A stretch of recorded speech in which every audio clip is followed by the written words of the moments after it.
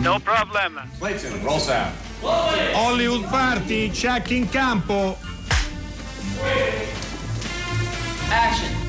Hollywood Party è la più grande trasmissione della radio dai tempi di Marconi. Tu lo sai che funzioni?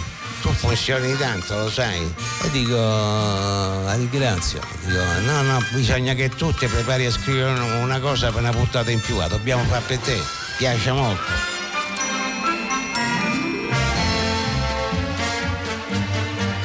E con Carlo Verdone che imita Enzo Trapani che voleva portarlo a non stop, esattamente.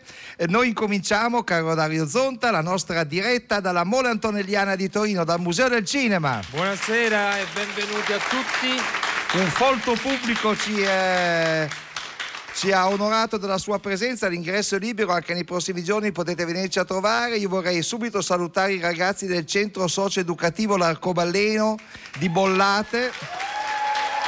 Beh, un pubblico fantastico che sono venuti qua oggi, di quali parleremo più tardi, e vorrei anche salutare i nostri ospiti. Direi di sì. Lo faccio io? Lo fai tu? Se ne sei in grado, Zonta? Io vorrei salutare il regista. Diamo l'onore delle armi ad Antonio Padovan. Buonasera e benvenuto a Hollywood Party. Buonasera. Perché avere a che fare con Giuseppe Battiston, buonasera carissimo Giuseppe, e Stefano Fresi, Buonasera a tutti, buonasera. beh, che dici sì, non deve essere stato proprio, o è stato meraviglioso oppure è stato, non so, ce lo faremo dire. Ci sono grossi timori. C'è anche un ospite timori alla tua destra che incontreremo più tardi, no? Simone Manetti, buonasera, facciamo salutare anche Simone. Buonasera. Anche se con Simone parleremo dopo.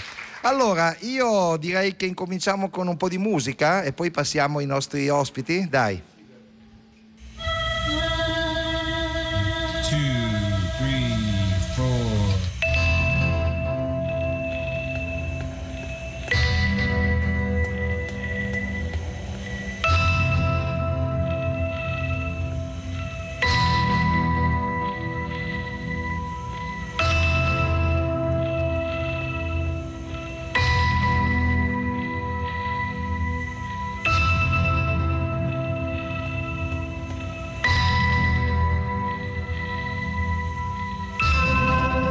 Control to Major Tom. Ground control to Major Tom.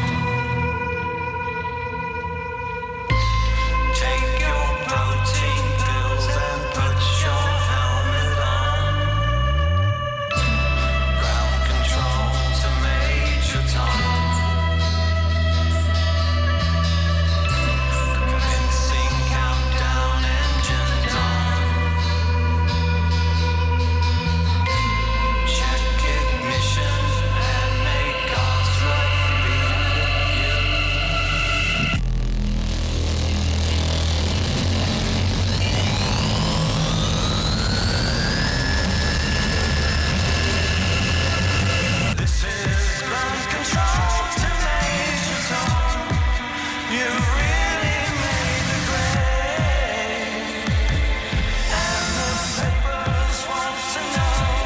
Allora, questa era Space Oddity, l'avete riconosciuta immagino, in una versione un po' così, un po' dei Flaming Lips. Ed era così la scelta della nostra redazione, della nostra Arcadia che si trova a Roma, quindi non possiamo neanche percuoterla. Beh, immagino che sia per lo spazio che ha qualcosa a che vedere con il grande passo. Al viaggio con il grande passo, però in questa versione un po' interrotta a me è piaciuta, non so, dottor Fresi. Allora, diamo il numero di telefono per gli SMS, certo, che funzionano anche qui da Torino, e il numero di telefono è lo solito 335 5634 296. Adesso per il grande passo, il film di Antonio Padovan che unisce Giuseppe Battiston e Stefano Fresi, la parola a Dario Zonta. Allora, il grande già domande passo intelligenti. Beh, insomma, il grande passo è già un bel titolo, no? Evocativo, c'è dentro la luna, ma c'è dentro anche il grande passo che si fa quando si fa un film. La voglio vedere anche così, no? È sempre un'impresa fare un film, e quindi secondo me c'è anche un passo che ha a che fare con l'impresa produttiva, ma qui si guarda e si pensa alla Luna, perché il personaggio interpretato, che poi ha il mio stesso nome, ovviamente è incidentale tutto ciò, interpretato da Giuseppe Battiston, è un personaggio così che ha un'ossessione, un'idea, un sogno, forse una illuminazione che lo ha folgorato e anche un pochino bruciato probabilmente, ed è quello di arrivare sulla Luna con gli strumenti che ha. E partendo dal territorio che è il suo. Allora, dove siamo? In che ambito territoriale ci troviamo, Antonio? Siamo in Veneto, nella sponda settentrionale del Po, in Polesine, che è una terra appunto ricca di nebbia, e il ruolo di Giuseppe è Dario Cavalieri, questo considerato matto del paese che ha speso la vita inseguendo un sogno. Ha costruito un razzo che funziona con l'idrogeno e l'ossigeno della nebbia per arrivare sulla Luna. Suspense. Ci lascia così, ci lascia. Restiamo è giusto che la gente poi i film deve vederlo. Allora chiediamo, delizioso sul delta del Po, diciamo, una cosa bella. Giuseppe Battiston, allora questo personaggio ti è piaciuto subito? Hai voluto da subito. Perché? Perché mi ha conquistato tantissimo la scrittura, mi ha conquistato tanto l'idea di questi due fratelli, l'idea di una famiglia che era stata disgregata in qualche modo e che si ritrova casualmente a riattaccare i pezzi, l'idea di un uomo che possa desiderare così violentemente, così ferocemente di andare sulla Luna da dedicare l'intera esistenza a questo sogno. C'è tanta roba, ovviamente sono quelle storie che mi piacciono, che mi affascinano, che hanno a che vedere anche tanto con il mondo delle fiabe. Infatti mi sono trovato spesso oggi nella marea di interviste che abbiamo fatto, di cui questa forse è l'ultima, a dire no, una cosa che spero, che mi auguro tanto, che questo film piaccia ai bambini, perché questo è un film che aiuta a capire un pochino il valore e il significato dei sogni non quelli che si fanno di notte, quelli che si fanno ad occhi aperti, sono quelle cose che alimentiamo costantemente per andare avanti nelle nostre giornate. Noi gli ospiti li prendiamo quando sono stanchi, proprio per in questa maniera per sfinimento, e quindi poi generalmente vengono delle interviste fantastiche, perché così avete ormai detto tutto. Poi siamo pieni di acqua minerale, quest'ora che sarebbe quella solo di acqua minerale, non manca rigorosamente. nulla, esatto. Mai un goccino di bianco. Stefano Fresi, tu sei il fratello Mario di Dario. Questa coppia di fratelli che comunque ha avuto una vita familiare complicata, che li ha visti poi prendere due strade diverse. Ti troviamo all'inizio del film in una meravigliosa, labirintica ferramenta, e tu cerchi il tuo cellulare che suona una suoneria molto particolare, ecco, diciamo così. Siamo lì, diciamo. Sono lì. E quella telefonata cambierà molto il corso degli eventi, perché sostanzialmente Mario è un personaggio che aveva un sogno che è svanito. Lui voleva correre, era molto dotato, era un bravissimo atleta, ma per distrazione e disinteresse paterni perde questa occasione, si arrende e quindi il suo sogno muore lì e non compie nessun grande passo, rimane nella sua ferramenta dove si muove con grandissima tranquillità, con la mamma che gli prepara le cose, gli cucina le cose, eccetera. Questa telefonata invece, che mi chiama a correre in aiuto al mio fratello, che praticamente non conosco perché da sceneggiatura ci siamo visti una volta sola a un compleanno di nostro padre, al quale nostro padre non era presente, che già dice tantissimo. Ecco, una cosiddetta famiglia più che disfunzionale, inesistente. E invece l'incontro con questo mio fratello, di cui mi dovrei occupare, sarà per me motivo di grande trasformazione, perché assisterò invece a una persona che il sogno l'ha inseguito tutta la vita e ha sacrificato tutta la vita per il raggiungimento dell'obiettivo. Sentiamo un brano dal Grande Passo. No, c'è la miseria. Una volta in Bolivia, quando avevo 11 anni. Scusa, me lo dici dopo, aspetta. Pronto? Sì, sono io. Una volta in Bolivia, quando Aspetta, me lo dici dopo. Un incendio? No, guardi. Sì. Sì, ma io manco lo conosco praticamente. Lo so che è strano. Ma scusi, ma non può chiamarmi padre? E vabbè, però io proprio non posso. E mi dispiace, guardi, proprio non... Ecco. Arrivederci. Chi era?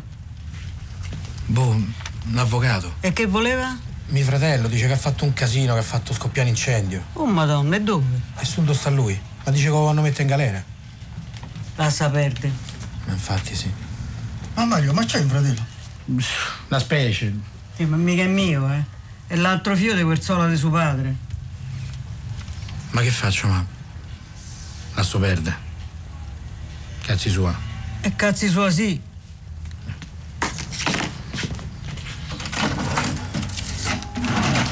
Dove vai? A piangelato, non si può. Vuoi pure te? No. Te vuoi? Certo. E quando mai dici di no? Ecco, questa è la famosa telefonata di cui Quanto Polesine in questo primo clip. Quanto Polesine, esatto, proprio questo stavo dicendo. Uno potrebbe immaginarsi quanto delta del Po. Quanto tanto delta del Po.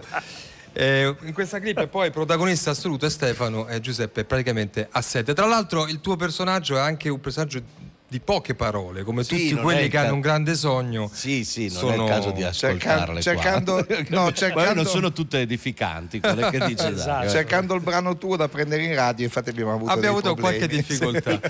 Ora abbiamo detto le cose belle, giuste e serie, però voglio dire, Battiston e Fresi sullo stesso set è un bel acchiappo, proprio letteralmente, una bella idea per tanti motivi. Vi siete divertiti? Sì, no, questo sì, tantissimo. Insomma, hai titubato però. No, perché sono sempre restio a dire che ci siamo divertiti, perché in realtà c'è una fatica immane dietro qualunque film. Però certo, diciamo che siamo stati bene. Ecco, la chimica ha funzionato tra i due, lo chiedo al regista, direi di sì. Si è evoluta, diciamo, dal primo giorno, anche vivendo in uno spazio molto ristretto, perché poi il Polesine ha queste distese americane in cui le case sono chilometri di distanza l'una dall'altra, e quindi eravate rinchiusi in questo agriturismo voi due o finivate per odiarvi a morte, non c'è l'alternativa. Conoscersi. Quindi per pietà, insomma, avete sviluppato un'alchimia per sopravvivere. Per far piacere a te, fatto, ma scherzi. No, io ce l'avevo anche da Battiston. Io non posso non chiedere però quello che stavo chiedendo fuori onda, no? Cioè nel senso che Battiston ama un certo le uova sode, no? E c'è un paio di scene in cui ne mangia un po'. E le mangia per davvero, dico bene Giuseppe, perché il cinema è anche realistico a volte. Sì, ma questo avvenimento secondo me va spiegato solo da quello che l'ha ideato, perché questi talenti bisogna che vengano fuori prima o poi. Premessa, perché di una scena si fanno diversi chuck, non è che mangi su, oppure è andata bene la prima? No, secondo te quando saprete di che si tratta? Non sarebbe qui a parlarne, credo. Esatto. Io ho voluto infarcire un po' questo film con aneddoti, insomma, riferimenti ai film che guardavo da bambino, e c'è una sequenza, un piano sequenza in Rocky, in cui Stallone rompe, penso, 5 uova in un bicchiere e le beve in piano sequenza. Penso? Adesso pensi? Magari erano 3. E quindi io ho detto, Beppe, noi dobbiamo fare di più e tu dovresti provare a mangiarne 6 sode in piano sequenza. Non male. Solo che poi ne abbiamo tagliate 3 in montaggio per accorciare la sequenza. Cioè le ha mangiate 6? Sì. Però se ne vedono 3. E quando Beppe ha visto il film mi ha denunciato. La famosa valigia dell'attore di cui parla il nostro amico De Gregori si arricchisce anche di un container per le uova. E Stallone è ancora in testa, capito? Questo è il fatto. Allora, il grande passo di Antonio Padovan con Giuseppe Battiston e Stefano Fresi in concorso qui a Torino Film Festival. Ragazzi, vi salutiamo. So che avete una presentazione in sala tra pochi minuti. È vero, quindi in bocca al lupo. In bocca al lupo, crepi. Un altro brano dal film, Il grande passo. Grazie. Ciao, ragazzi. Grazie a tutti, grazie, andate al cinema.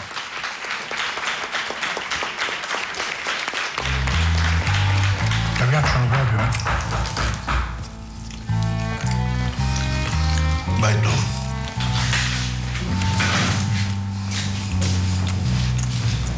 Sì?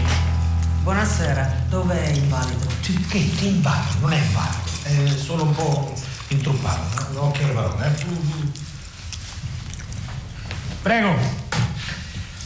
Allora, Dario, lei è Svetlana, Dario. Buonasera. Aspetta, dove vai? Prima dobbiamo parlare di incendio. E di tua follia. Col cazzo. No cazzo. Adesso discussione. E introduzione. Senti, non so chi sei, non so che cosa vuoi, non so neanche se sei in regola, ma fai quello che devi fare e non rompermi i coglioni. Guardate, io vado a fare una telefonata, un secondo, torno subito, state... Non parolacce. Questa è casa mia, non so se ti sei resa conto. Io mi sono resa conto. Dove prodotti per la pulizia? Di là. Ma ho già pulito io. A fondo. E questo era sempre il grande passo, i nostri attori stanno uscendo e i ragazzi del centro socio-educativo L'Arcobaleno li stanno salutando, ma adesso è arrivato un ospite internazionale che ci fa molto piacere che sia qui, anche perché il suo film è un film di quelli che lasciano un segno, si intitola The Beast e lui si chiama Brian Welsh. Welcome Mr. Welsh.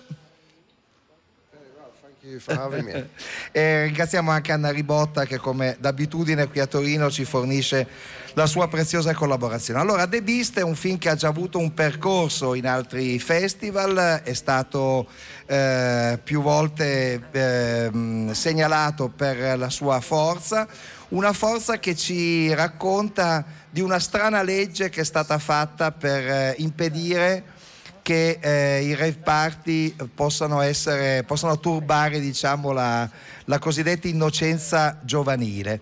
A partire da questa legge sono successe delle cose, soprattutto ci sono due ragazzi che vivono in un mondo che vorrebbe un pochettino diverso. È un po' questa la storia del film.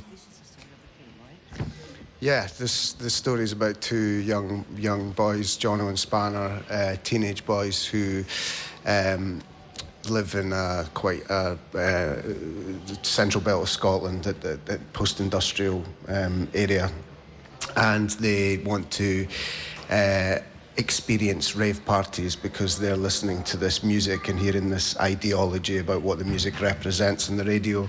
And the story takes place at a time when the UK government was trying to criminalise and outlaw these parties with a piece of legislation called the Criminal Justice and Public Order Bill, which eventually became an act.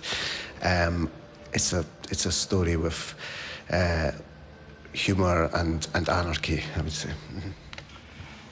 Sì, assolutamente, la storia è la storia di Jono e di Spanner, sono due adolescenti che vivono in un'area della Scozia in un'epoca post-industriale ed è appunto la storia della loro scoperta dei rave party, della musica e dell'ideologia che questa musica rappresenta grazie alla diffusione radiofonica che viene fatta in quegli anni e contestualmente al tentativo da parte del governo britannico con l'emanazione di prima un progetto di legge, poi appunto diventerà una vera e propria legge, questo Criminal Justice and Public Order, che vuole di fatto criminalizzare gli assembramenti giovanili nei rave party e dichiararli fuori legge. Quindi è una storia di libertà e anarchia. E infatti ci sono delle atmosfere che, tanto per dare un segnale a chi deve ancora vedere il film, che viene presentato appunto qui al Torino Film Festival, ricordano un po' le atmosfere di Trainspotting, però un Trainspotting che parla di un'altra epoca e con una fantasia diversa. C'è però molta musica e soprattutto c'è la centralità di questi due ragazzi. È come se noi vedessimo tutto il mondo che li circonda attraverso i loro occhi, la loro sensibilità, le loro scoperte. I due ragazzi hanno una storia di amicizia virile che sembra quella dei western, cioè i due non sono omosessuali, hanno un'amicizia virile però profonda e intensa, sembrano John Wayne e Robert Mitchum per certi versi, però nei rave party. Sure. I mean, for me, this story was always really at its core a platonic love story between two best friends, two people who really are at their best when they're together. You know, they belong together, but society and their destinations in life are destined to pull them apart. And this is really a story about their last hurrah together. Mm-hmm. Sì, assolutamente è così, è la storia di tutto sommato di un amore platonico di due migliori amici che danno il meglio di sé proprio quando sono insieme. Malgrado questo però la società ha stabilito dei destini diversi per ciascuno di loro ed è l'ultima bravata che riescono a fare insieme. Allora, io vorrei appunto sapere, Brian Welsh ha fatto questo film ma contemporaneamente lavora anche nelle serie televisive. E come avviene certe volte che le serie si fanno come lavoro e il film è la cosa che maggiormente lui sente come sua, oppure sono due aspetti della stessa medaglia? Well, that's a good question.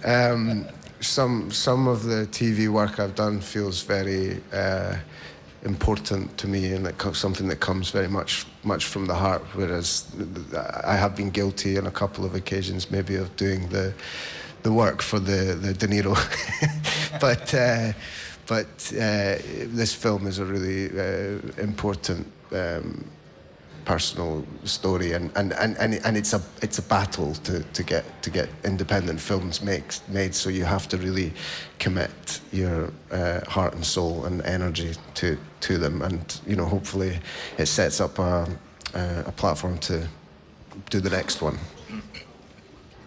È un'ottima domanda. Devo dire che il lavoro che io faccio in televisione è molto importante per me e mi sta particolarmente a cuore, ma è vero che ammetto la mia colpa di aver lavorato un po' per De Niro occasionalmente. Questo film invece è una storia estremamente personale che in qualche modo simboleggia anche la lotta che un autore indipendente deve compiere per realizzare un film indipendente, ma ci ho messo veramente il cuore, l'anima e tantissima energia, e mi auguro di poter continuare a fare film come questo. Io ho molto amato il film, Dario Zonta, che è un frequentatore dei rave party, lo amerà quando lo vedrà, visto che passa praticamente tutte le sue notti, non nei rave party. Esattamente, si vede dalla cera. Dalla cera, esatto. Noi ringraziamo tantissimo Brian Welsh per essere stato qui con noi, anche lui deve andare a presentare il film, ci ha fatto molto piacere averlo qui, lo salutiamo proprio con un brano da The Beast. Thank you. What's the beat for this jam?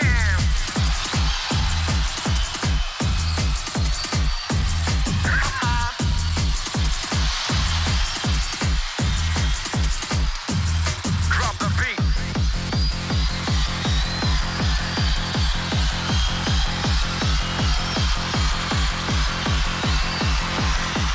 Hey, this one.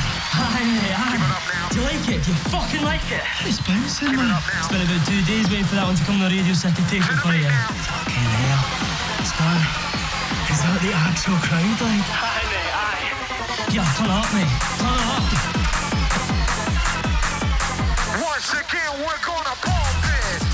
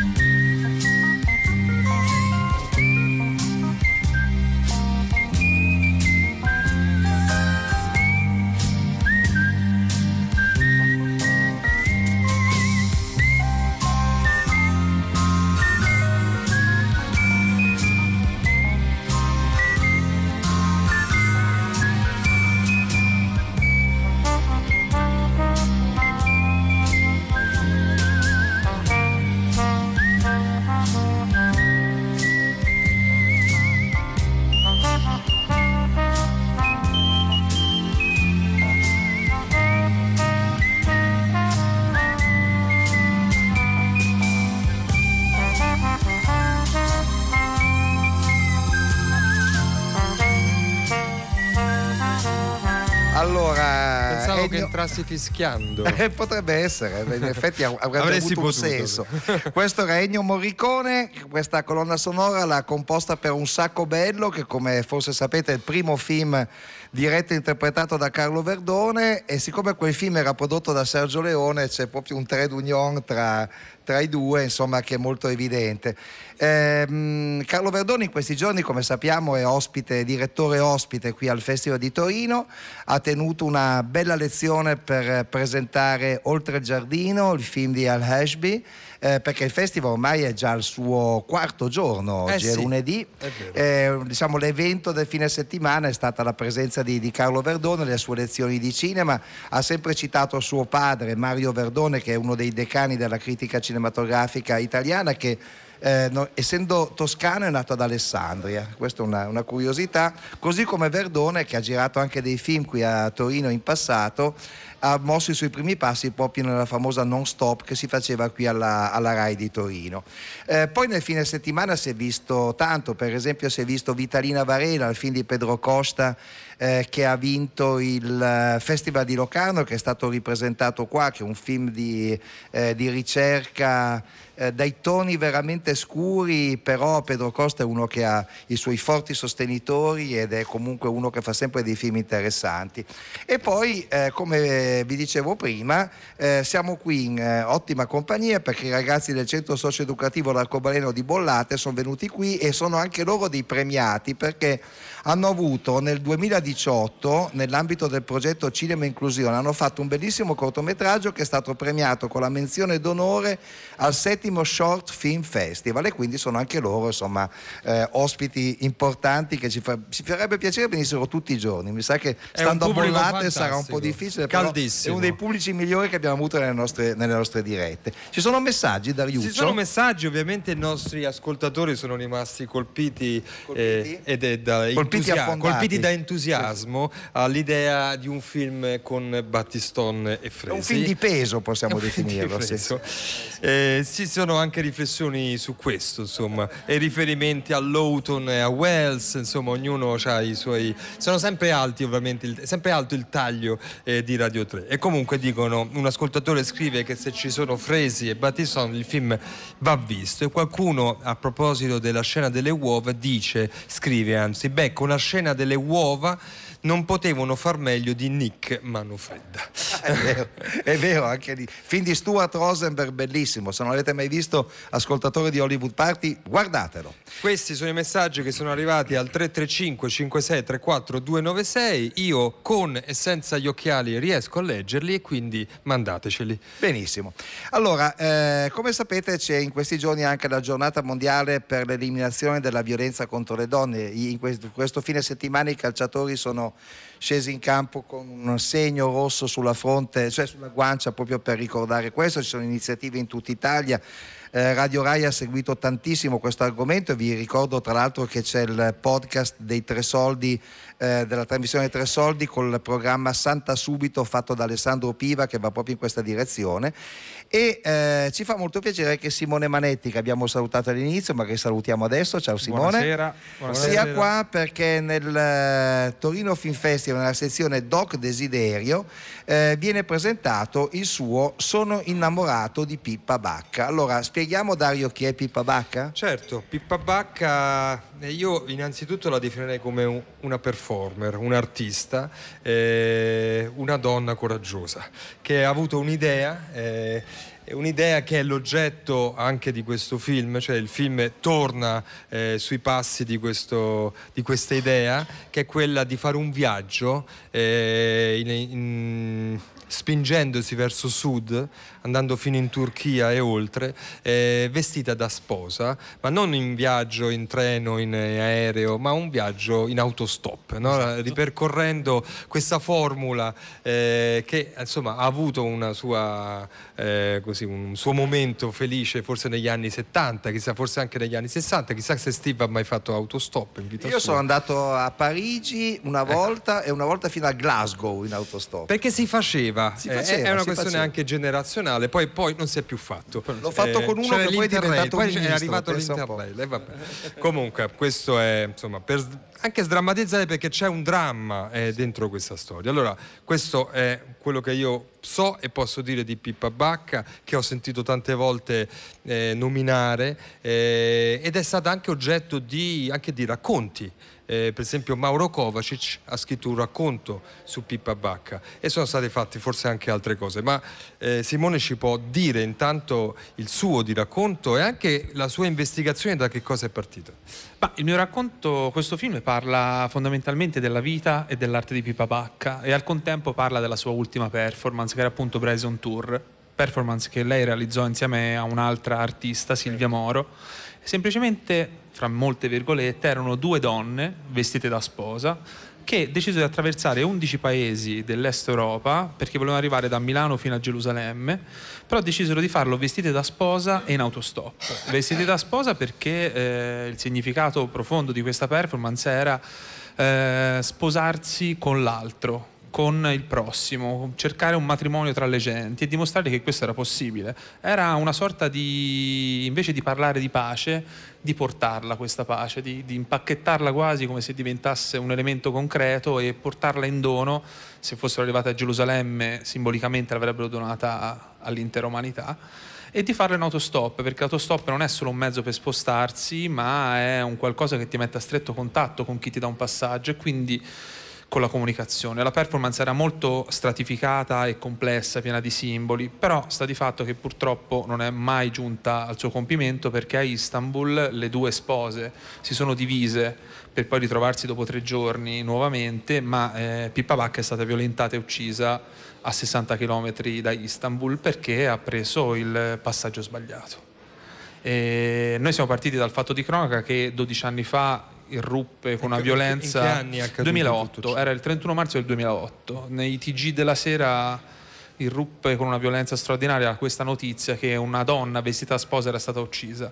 Noi siamo partiti da lì per cercare di dimenticarci il fatto cruento e tentare, partendo appunto da una morte, di raccontarne la vita e quindi di ricostruire la vita di Pippa Bacca e la genesi delle sue idee.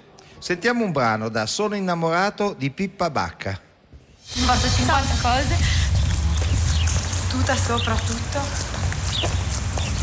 Cos'è che stavo pensando? Di andare a cercare il tè.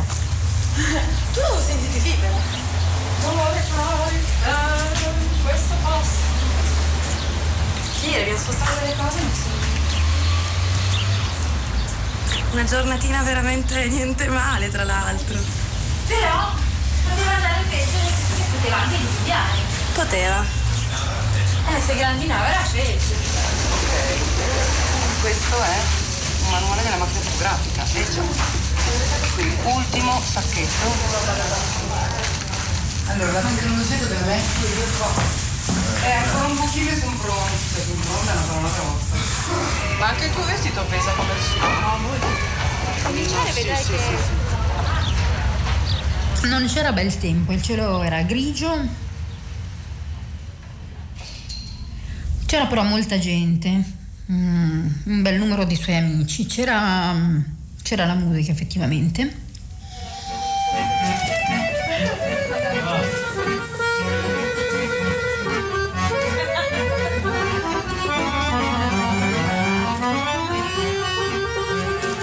C'erano un po' di bambini, c'era lo zucchero filato,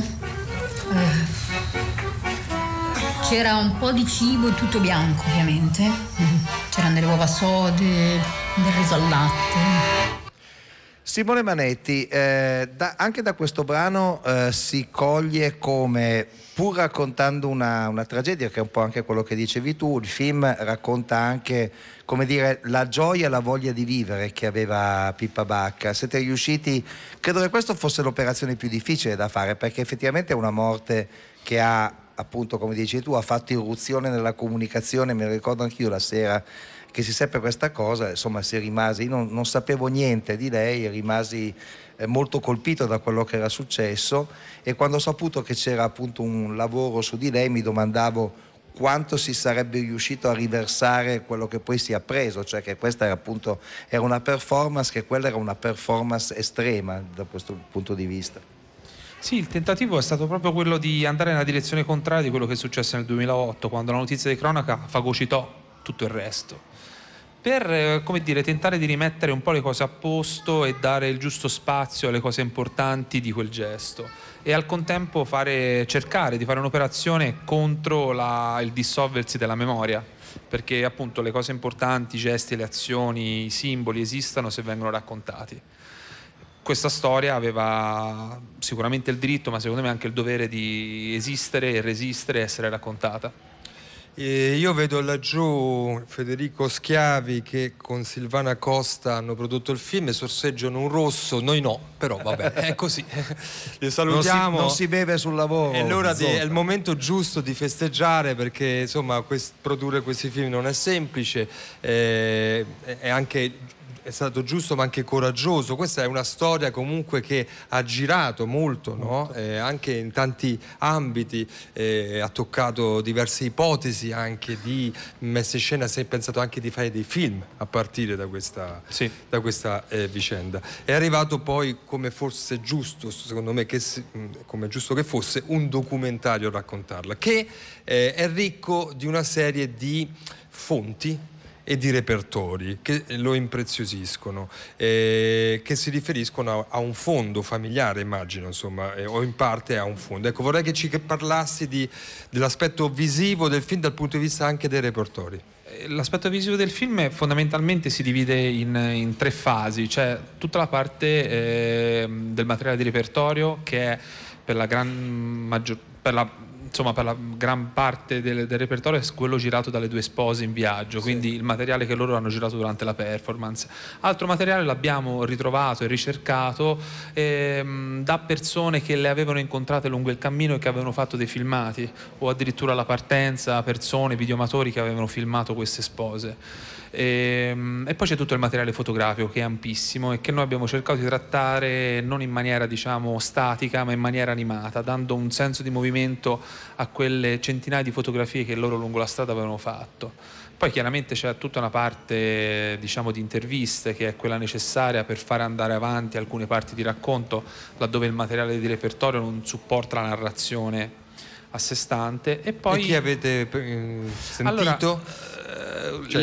le voci che ci raccontano questa storia sono fondamentalmente 2: la famiglia, composta dalle 4 sorelle e dalla madre, e dalla sua compagna di viaggio Silvia Moro, che con lei ha condiviso i 23 giorni dall'8 marzo fino al momento della tragedia. È un racconto completamente al femminile, è un racconto, anche se magari in maniera un po' atipica per questa tipologia di documentari, molto intimo e raccolto. Non siamo andati a ricercare esperti di arte per farci raccontare l'arte di Pippa, ma abbiamo cercato di raccontarla relazionandoci con le persone a lei più vicine che avevano vissuto questo avvenimento. E poi noi abbiamo tentato di rifare il viaggio per andare a immortalare i luoghi dove loro erano passate. Sentiamo un altro brano da Sono innamorato di Pippa Bacca. Il blu che avanza, le macchine che non si fermano.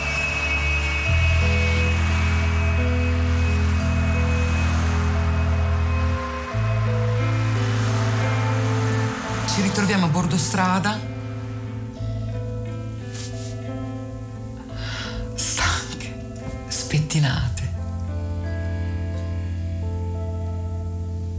con gli amori ricongiunti alle spalle, coi mestieri in aspettativa, con la festa appena passata, io con la mia costola rotta, Pippa con la malinconia di aver lasciato Giovanni.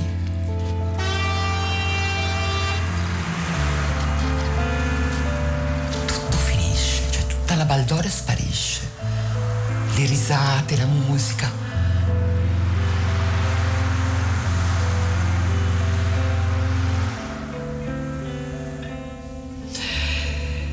Improvvisamente ci troviamo nel blu.